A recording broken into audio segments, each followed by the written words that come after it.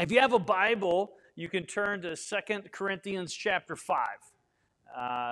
We will be there. We will be continuing in on our series.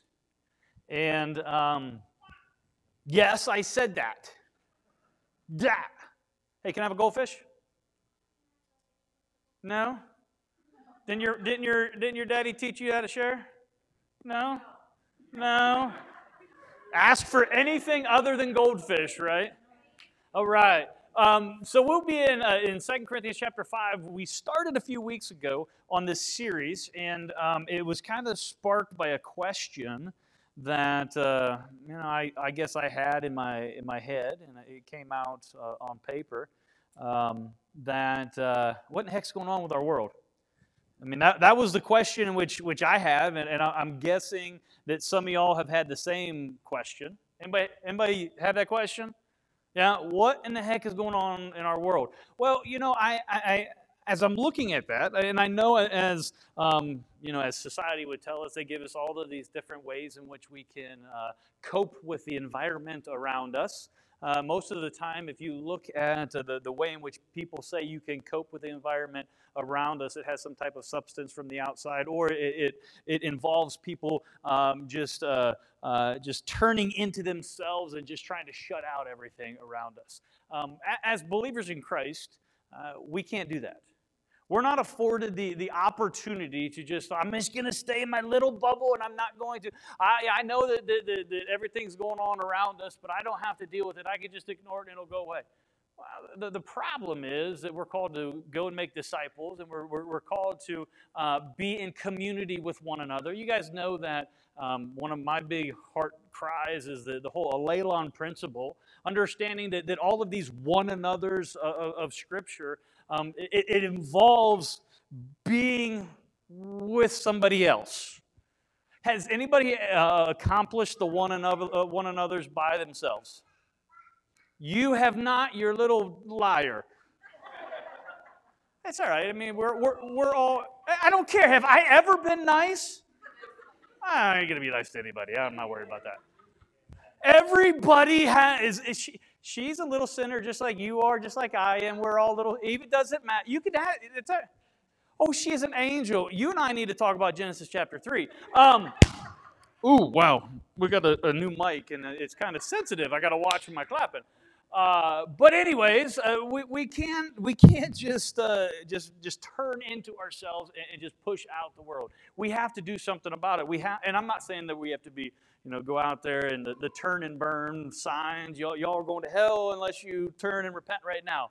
No, I'm not saying that. Nothing against if that's your cup of tea, that's fine. But I think that we have to learn how to face the situations around us and face the situations in a way that is that we're not losing our minds. I mean, that is a key, right? Some of you are like, "I'm done gone. The crazy train has left the station," right? But we have to figure out how to face the situations around us without losing our minds. But I put on here as well, without losing our witness. Because we may not lose our mind, but we may explode and lose our witness. Well, what do I mean by our witness? The way in which we communicate Christ to the world. Because like it or not, those are in your life, those people around you that don't have a relationship with Jesus, they look to you because they know, well, hey, they know that Ben is a Christian. I mean, Ben is very verbal about his beliefs and everything, right? Oh, wait, that's Marlon. Where's Marlon? Yeah. Marlon, you're hiding way in the back. What's up? No, but understand, even still, people know what it is that you believe. Even when you don't think that they know you, something where you could think, I'm just going to hide. No, they know you. And what's happened is they look to you to see who God is. And I'm not saying that that's right. All right? Because we know to see who God is, we look to what He has given us in the Scripture. That's how we see who God is. But people that don't have that relationship with Christ, they're going to take the easiest route that there is. Some people will get on Facebook and just troll on Facebook and look for Christian pages. And I just love that because there's everything on Facebook is positive and real. Truth. No, I've been misinformed.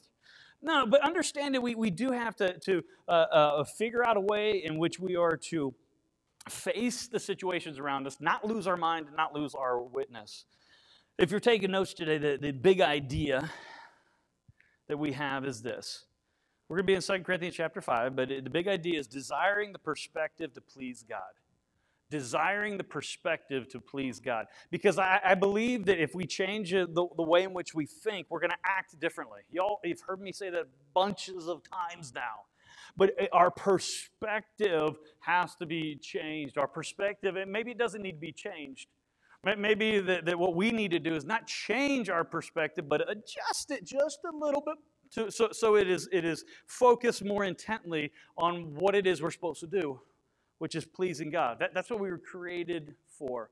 Now, when we talk about pleasing God, remember, we're not talking about trying to earn our salvation. Like, if you please God, you're going to get a better seat in heaven.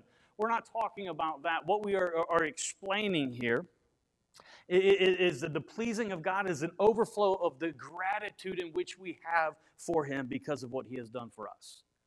And so we want to please God because He has given us everything.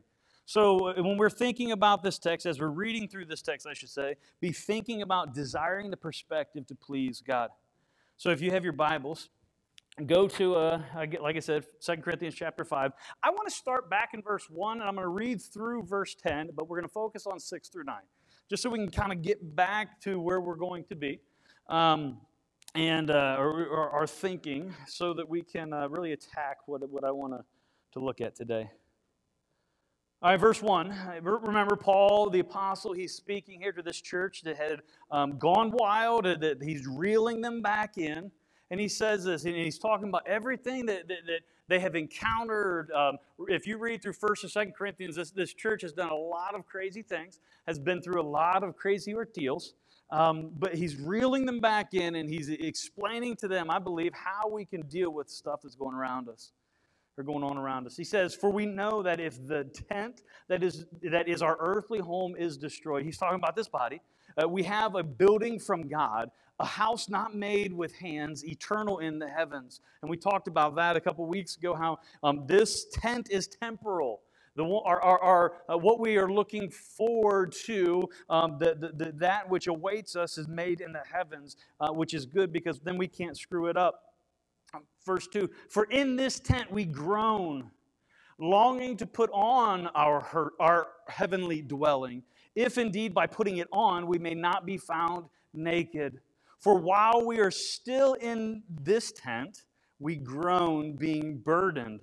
Not that we would be unclothed, but that we would be further clothed, so that what is mortal may be swallowed up by life. Now, if you remember back, if you rewind a couple weeks here, when we first started this series and we went through these first few verses here, we talked about 3 things that we were to live with. We were to live with hope, live with longing. Anybody remember the third one? Calling. And live with calling. So when we look at this text, we can see that there's a way in which we are to live. Even though everything's going on around us, how we're to deal with this is we live with the hope, knowing that if something happens to this body, we have a body awaiting us. And we talked about we don't want to accelerate the process.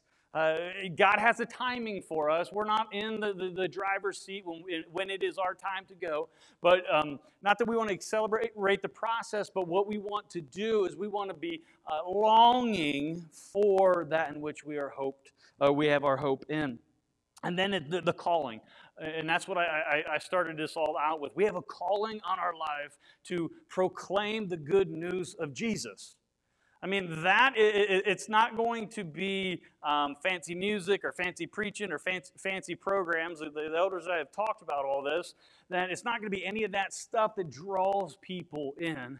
It's going to be the calling which God has placed on your life to tell them about Jesus, or, hey, come with me. I want you to hear about Jesus, who He is and what He has done. Because at the end of the day, our job, I guess we could say, or our goal is to jam the gates of heaven. We want to see as many of those loved ones, family or friends, there walking on those streets of gold, right? I mean, I look at it this way. If I'm going to spend time and energy putting or an effort into a relationship here, I want that relationship to transfer over into heaven. Anybody with me? I mean, because that is something people say, well, you don't take anything to heaven. No, you know what? I'm taking y'all to heaven.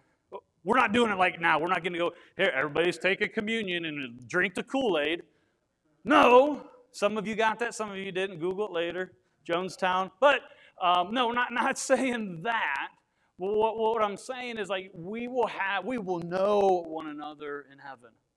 So let me go on so I have plenty of time to yell at you later. Verse 5, he who has prepared us for this very thing is God, who has given us the Spirit as a guarantee. We talked about that last week, that it is God who prepares. And because he prepares us, he has given us something.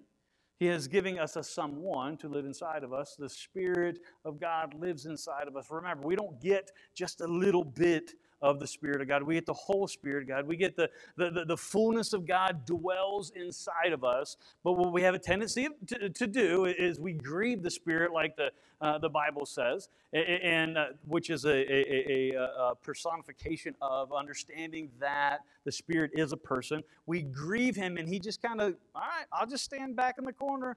You go act like an idiot, and when you're done doing all that and you want to let me guide you, I'll be here. I mean, I don't know. I've heard that voice, and yelling in my ear. How's it going for you, Lee? I'm here whenever you want me. Me, I'm just the only one that's ever had that. Right? Okay, but not only have we been given the Spirit of God as a guide, but also as a guarantee. Well, what's that guarantee? So that when we get to heaven, why should I let you in? I was guaranteed. I was already given the deposit, the down payment for my entrance into my inheritance. So, new ground today, verse 6 through 10. So we are always of good cheer. We know that while we are at home in the body, we are away from the Lord. For we walk by faith, not by sight. Yes, we are of good cheer, and we would rather be away from the body and at home with the Lord. So whether we are at home or away, we make it our aim to please Him. For we must all appear before the judgment seat of Christ, so that each one may receive what is due for what he has done in the body, whether good or evil. Now, verse 10 we're going to be looking at in a couple weeks. We're not doing verse 10 on Mother's Day, which it would be very fitting to talk about judgment on Mother's Day. Maybe it would just be good fitting for me. I'm thinking, like, man, I was judged all the time by my mama growing up, and my grandmamas and everybody else. But in a couple weeks, we'll look at verse 10, but I want to look at verses 6 through 9. Because what we see here is Paul, his perception, or I should say his perspective. Paul's perspective was, and when I say perspective, the way in which he looked at stuff. The way in which he could say, where he says that we are always of courage, of good courage. Always of good courage. And we have this good cheer and understanding at the way in which he was able to say that is because Paul's perspective was a realization that this, meaning this body, this earth, is temporary. It's transitory, meaning this is the movement towards what is to come. This isn't going to last forever, no matter how cute our babies are. And babies cute. I love it, babies. My babies were cute one time too, and then they grew up, right? You look at oh man. Come on, deacons, ushers, get him out of here. But no, our kids, they grow up. We were just looking at pictures the other day. It was a picture of Gabe when he was probably, I don't know, maybe 2 years old. And he's got stickers all over his face. He's got this big grin.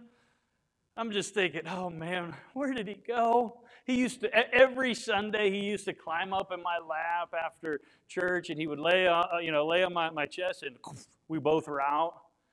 Now he tries to climb up in my chair. My chair's going to break and everything. Dude, where did the time go? Where did it go? I don't know why I went off on that, but anywho, the temporariness, the growing up, growing old shows the temporary state of everything in which we see and in which we can do.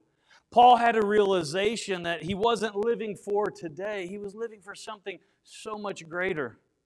When we look at Paul's life, and even books like this, what we see is that Paul didn't focus on the present conditions. His focus wasn't on the present conditions, but the future certainties. He wasn't fixated on what he could see. He was fixated and just enthralled with what he could not see. Just look back at chapter 4, verse 17 and 18 in 2 Corinthians. It should be, it could probably be on the same page here, maybe not. Paul says this, for this light, and this is going to be important here for a second, or in a minute, I should say, this word light, all right? For this light, think of a weight, not heavy, okay? For this light, momentary affliction is preparing for us an eternal weight of glory beyond all comparison. As we look not to the things that are seen, but to the things that are unseen. For the things that are seen are transient, but the things that are unseen are eternal. His perspective wasn't focused on the situation at which he was in. Did it get him out of the situation? No. But he wasn't so overwhelmed with the situation that he took his eyes off what lay before him, what he could, where his hope was. He understood that this is only going to last a little bit of time. He lived in light, and this is what I think that will help us. I wrote down here that he lived in light of the ultimate rather than the immediate realities. He lived in light of the ultimate reality instead of just the immediate. Now, when we say that, it's easy for preacher talk to stand up here and say, all right, you guys have hope, and we do have hope, and we need to be looking towards Jesus. And then we walk out, and we're like, man, but what about this, and what about that, and what about... I'm not saying that any of those things aren't real. I'm saying that doesn't have to be what controls our life. The Apostle Paul, he gives us this picture that he wasn't focused on all of these things that were going on. He was looking toward the ultimate. I love another passage here in 2 Corinthians. Hold your finger in chapter 5. You can go to chapter 11. It'll come up on the screen. And this helps us understand a little bit more of, well, why should we even believe, or why should we even trust the Apostle Paul? Because, he was a man that God used, okay? Well, he says a few things here. He says in chapter 11, verse 23, I'm going to pick up a little bit in the middle of 23. It says, with far greater labors, he's talking about like everything he's been through, far more imprisonments, with countless beatings, and often near death. 5 times I've received at the hand of the Jews the 40 lashes. Ah! It's scary, isn't it? She just ducked behind the chair. I will scar that kid for life. The 40 lashes, that's scary stuff. 3 times I was beaten with rods. Once I was stoned. 3 times I was shipwrecked at night and a day. I was adrift at sea, on frequent journeys. This is the part I love. In danger from rivers, danger from robbers, danger from my own people, danger from Gentiles, danger in the city, danger. There's a lot of danger here. Danger in the wilderness, danger at sea. He shouldn't even got out of bed, right? Danger from false brothers. in toil and hardship, through many a sleepless night, in hunger and thirst, often without food, in cold and exposure. And apart from other things, there was the daily pressure of my anxiety for all the churches. Paul been through a few things. Would you not agree? Well, okay, go back to 2 Corinthians chapter 4. What did he say in 2 Corinthians 4:17? For this light momentary affliction. So you can't read the Bible and say, light momentary affliction. He has no idea what he's talking about. I would say he does. And he is saying all of these things that had happened to him, they pale in comparison to what it is preparing us for. He never says that none of those things didn't happen and none of those things aren't real and we don't have to deal with them. His perspective was different. His perspective was that he understands what it means to walk by faith and not by sight. When we walk by faith and not by sight, we can understand how the Apostle Paul's perspective, how that realization of this temporal or this transient tent in which we have, how it is not all that we are made for. There's so much more for us. We have hope. I know that you look at me like, okay, yeah, get to the point. Get to the point, preacher. We have hope. Our perspective, we don't have to mope around like cranky Christians. How many of you know, not are, because none of you are, how many of you know a cranky Christian? I love Jesus. Yeah. And they're the same one that, well, I'm so scared when what happens if, this vaccine or this pestilence or this, it's the end times, and, what about the mark of the beast? And if we believe this, and we're trusting that God is who He says He is and what He's done, and why would we fear the end? Will it stink for some of us? Yeah. I mean, it all depends on what your view of the end times is. The church going to go through the tribulation? Is it not? I mean, that's for you all to figure out, right? Whether we do or we don't, there might be a little bit of time of light momentary affliction. But our hope is that we're going to be in the presence of Jesus for eternity. So we can look at everything that we're going through. Last week I was sitting up here because my back was killing me. I was stupid and did stupid things, and I paid for it, right? I know that Jake, today he's saying his back hurts, and Dan's knees hurt, and what is it? Oh, my back. Oh, my, whatever. Oh, my back. Oh, my neck. Whatever. Anyways, but we look at this, our hips, our toes, whatever.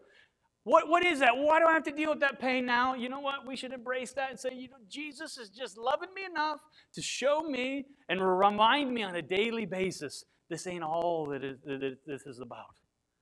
This is just a reminder that you're going to be with me one day. This is all just temporary. This pain and the struggle and the hardships in which the Apostle Paul went through, his perspective was what was focused by his faith. I want to look at that real quick. I want to look at what it means to walk by faith and not by sight. I think that too often we can kind of get, I don't want to say the cart before the horse, but we can kind of look at words and we don't really understand what it means. And some people say, oh, you're supposed to have a blind faith and just go. Just close your eyes and just follow Jesus. That is not what walk by faith and not by sight means. What it means when we're talking about walking by faith, walking is a biblical metaphor for lifestyle. So when you're walking by faith, your lifestyle is by faith. Now, I'm not just saying something you do, because you can go to church on Sunday. That's something you do, but then the other 6 days, your life is no different. Walking is a lifestyle, something that controls everything in which you do. Paul here is saying that we walk by faith. Hebrews chapter 11, verse 1 is the great faith verse. Every time I talk about this, I think that we need to hit this verse. Because it says, now faith is the assurance of things hoped for, the conviction of things not seen.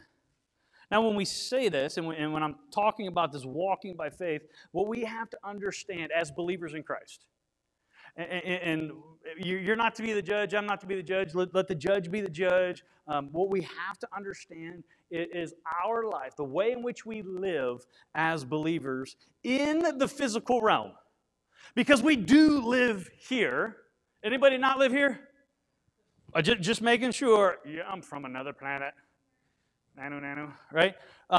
Because believers live in the physical realm, we live here in the physical realm, but by faith we realize and trust in the invisible, right? So we live here, but in faith, but we trust, we believe in the invisible realm. What do we mean? We believe in the supernatural. We believe that God is who He says He is, and He's done, and He works, and He moves, and He's coming. We believe that. If we don't, check out another church, because you're in the wrong place, because that is what we believe.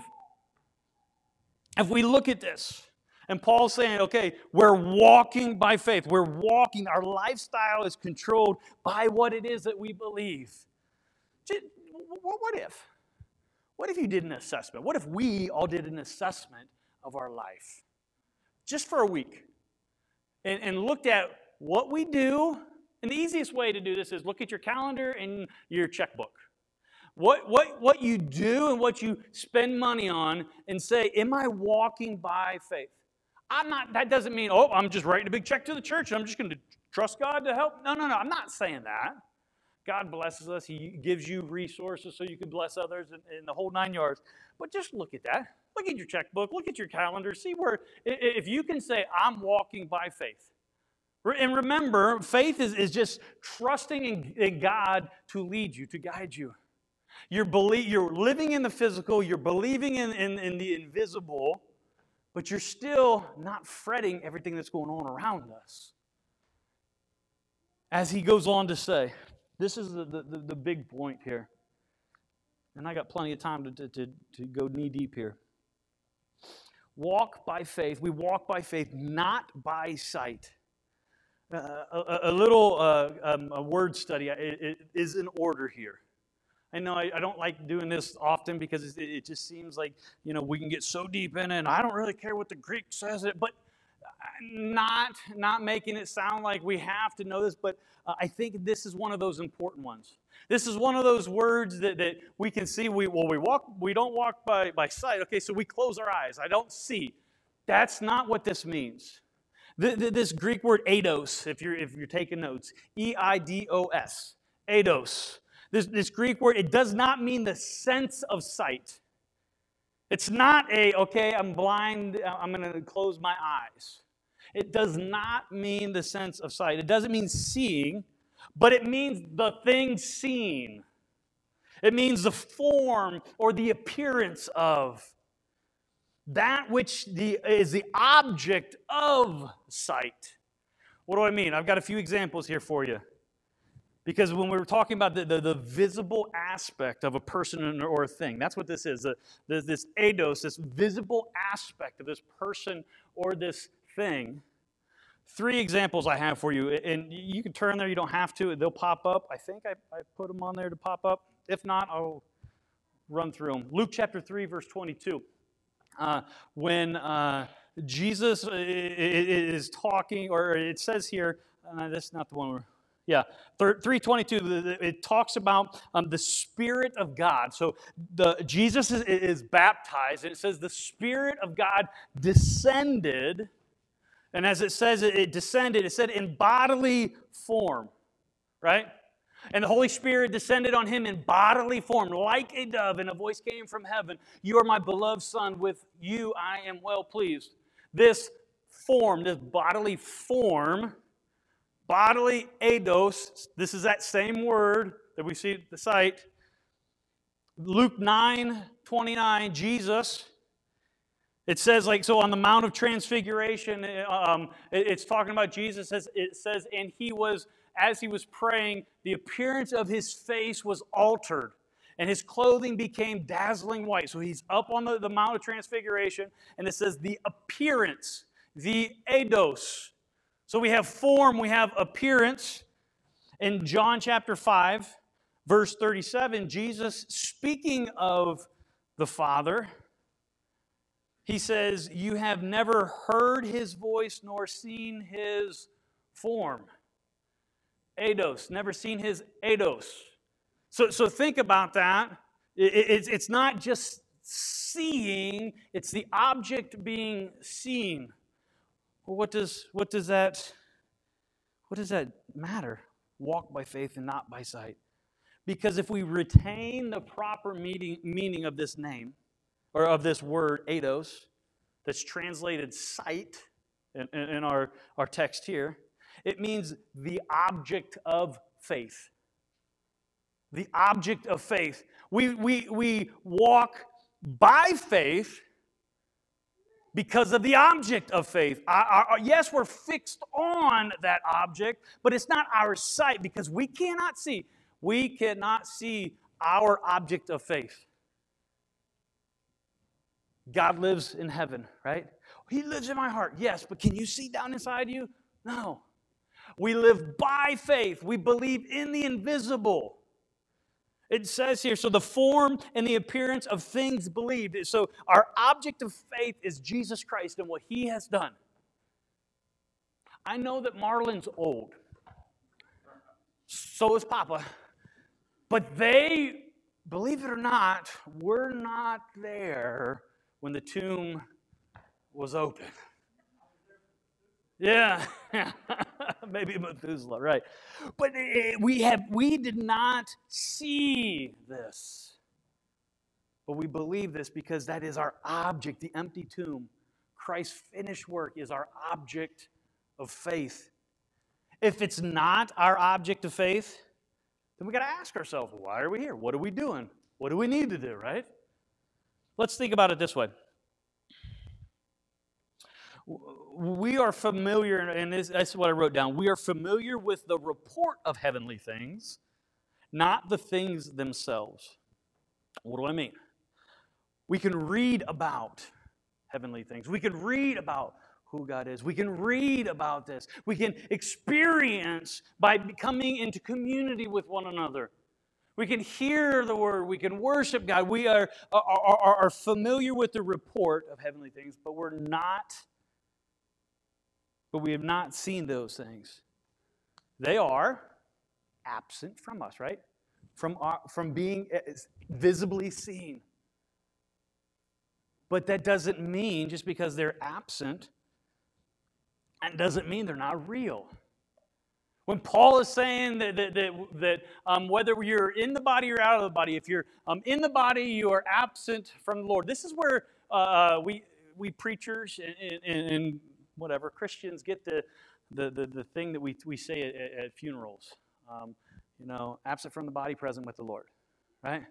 So when we close our eyes for the last time, when we depart this earthly tent, we leave here and we go to be with him, to await the time in which our spirit is reunited with our glorified body. But when we are absent from the body, we are present with the Lord. When we're talking about these things that we're familiar with, we're absent from them. We're not present in them yet. That's the hope in which we have. That's the perspective in which we have. If our aim, as Paul says here, for our desire, because that's what this aim means, if our desire is to have the perspective to please God, because that's what he says there in verse 9, for whether we're at home or away, we make it our aim to please him. That we make it our aim, we aspire, we desire. How many of us do we actually have that desire within inside of us? Again, I'm not judging. You be the judge of your own heart. But if we don't have a desire to please him, then no wonder all of this crap of the world is just piling up on us. If our desire is to please Him, our perspective is so focused on here that our perspective is not on the heavenly. If we want three points in a poem sermon, something you feel good about, what we have to understand, here's what you feel good about. If your perspective is correct, if your perspective is focused, if your perspective is to please Him, I don't have to tell you anything. You come in here, I give you some good, solid advice. Our elders give you some good teaching. We get some prayer, we get some worship, we glorify the King, and we just are encouraged to know that, okay, my perspective is right. But if we're sitting here, we're like, man, my perspective isn't pleased. I want to please myself. You're going to find yourself lonely. Maybe it's no one sitting here. Maybe it's somebody that's watching online. I don't know. But if we're trying to please, or as Paul says, gratify the desires of the flesh, you'll never be satisfied. Because God made you He made you in a way that your only true fulfillment is found in Him. Look at our society. Look at back when we talked about coping with stuff. Whether it's pills or alcohol or shopping or whatever. Maybe, it's family, it's friends, and you're trying to get more people to satisfy that I need to please myself. I got to figure out me. No, if you're trying to please yourself, you will never please yourself. Because we were created to please God, to glorify Him. How are we to please Him? Some of you, you're sitting here like, okay, I wanted this perspective. Or we're at home, we're saying, okay, I want this perspective. I want to please God. Well, Hebrews chapter 11, verse 6 says this, and without faith, it is impossible to please Him. So, to please God, it involves faith, right? It says it. And without faith, it is impossible to please Him. For whoever would draw near to God must believe that He exists and that He rewards those who seek Him. So how do we please God? One, we believe that He exists. Not just that He exists, that we pursue Him. And we believe, we trust that He rewards those who believe Him. This is not, okay, I'm going to believe in God, I'm going to trust Him so He gives me stuff. That's not what that means. This is out of an overflow of our heart because we believe in what He has done for us. Because of all He has given us. Because the salvation in which is ours as a free gift. We want to, out of the overflow of our heart, please Him for who He is. The stuff in which we get, that's just a byproduct of just being pleasing to God. Now, when I say that, I don't want anybody to think like, well, man, I'm unpleasing to God, so God's just mad at me. This is one of those crazy theological tension points where we have to understand that there's nothing that we can do to make God love us more, and there's nothing that we can do to make Him love us any less. He loves us infinitely. Well, then why do I have to please Him? Because He gave you everything. It's one of those moments, even though I don't think that every parent should use this, but it is one of those moments where you ask your parent, not that I ever did this, why are we doing this? And they say, because I said so. This is one of those moments. Why should we please God? Because it's the right thing to do. Because He said so. Let's pray. Our Father God in heaven, Lord, we thank You for the day in which You've given us, God. We thank You for being able to come here into Your house, open Your word, hear Your truth. God, I know that we're all dealing with something. God, I know that we have the worries of the world around us. God, I know that there are things that are on our minds, but God, I pray that our perspective is focused on You and pleasing You. Lord, as we go from here, let us just be able to be focused and to realize. That means make real. For that we can make real in our lives what it is we say that we believe. God, we do thank you for all you're doing. God, we thank you for this beautiful weather you've given us today. God, we pray that we can get things accomplished that we need to, but God, that we can, while we're doing that, while we're sitting on our lawnmower, whatever it is today, God, that we can just be thinking about, how can I please God?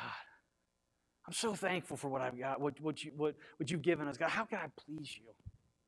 God, let us live a life that's pleasing to you in a manner worthy of the gospel of Jesus Christ, because it's in his name that we pray. Amen. Y'all have a good week.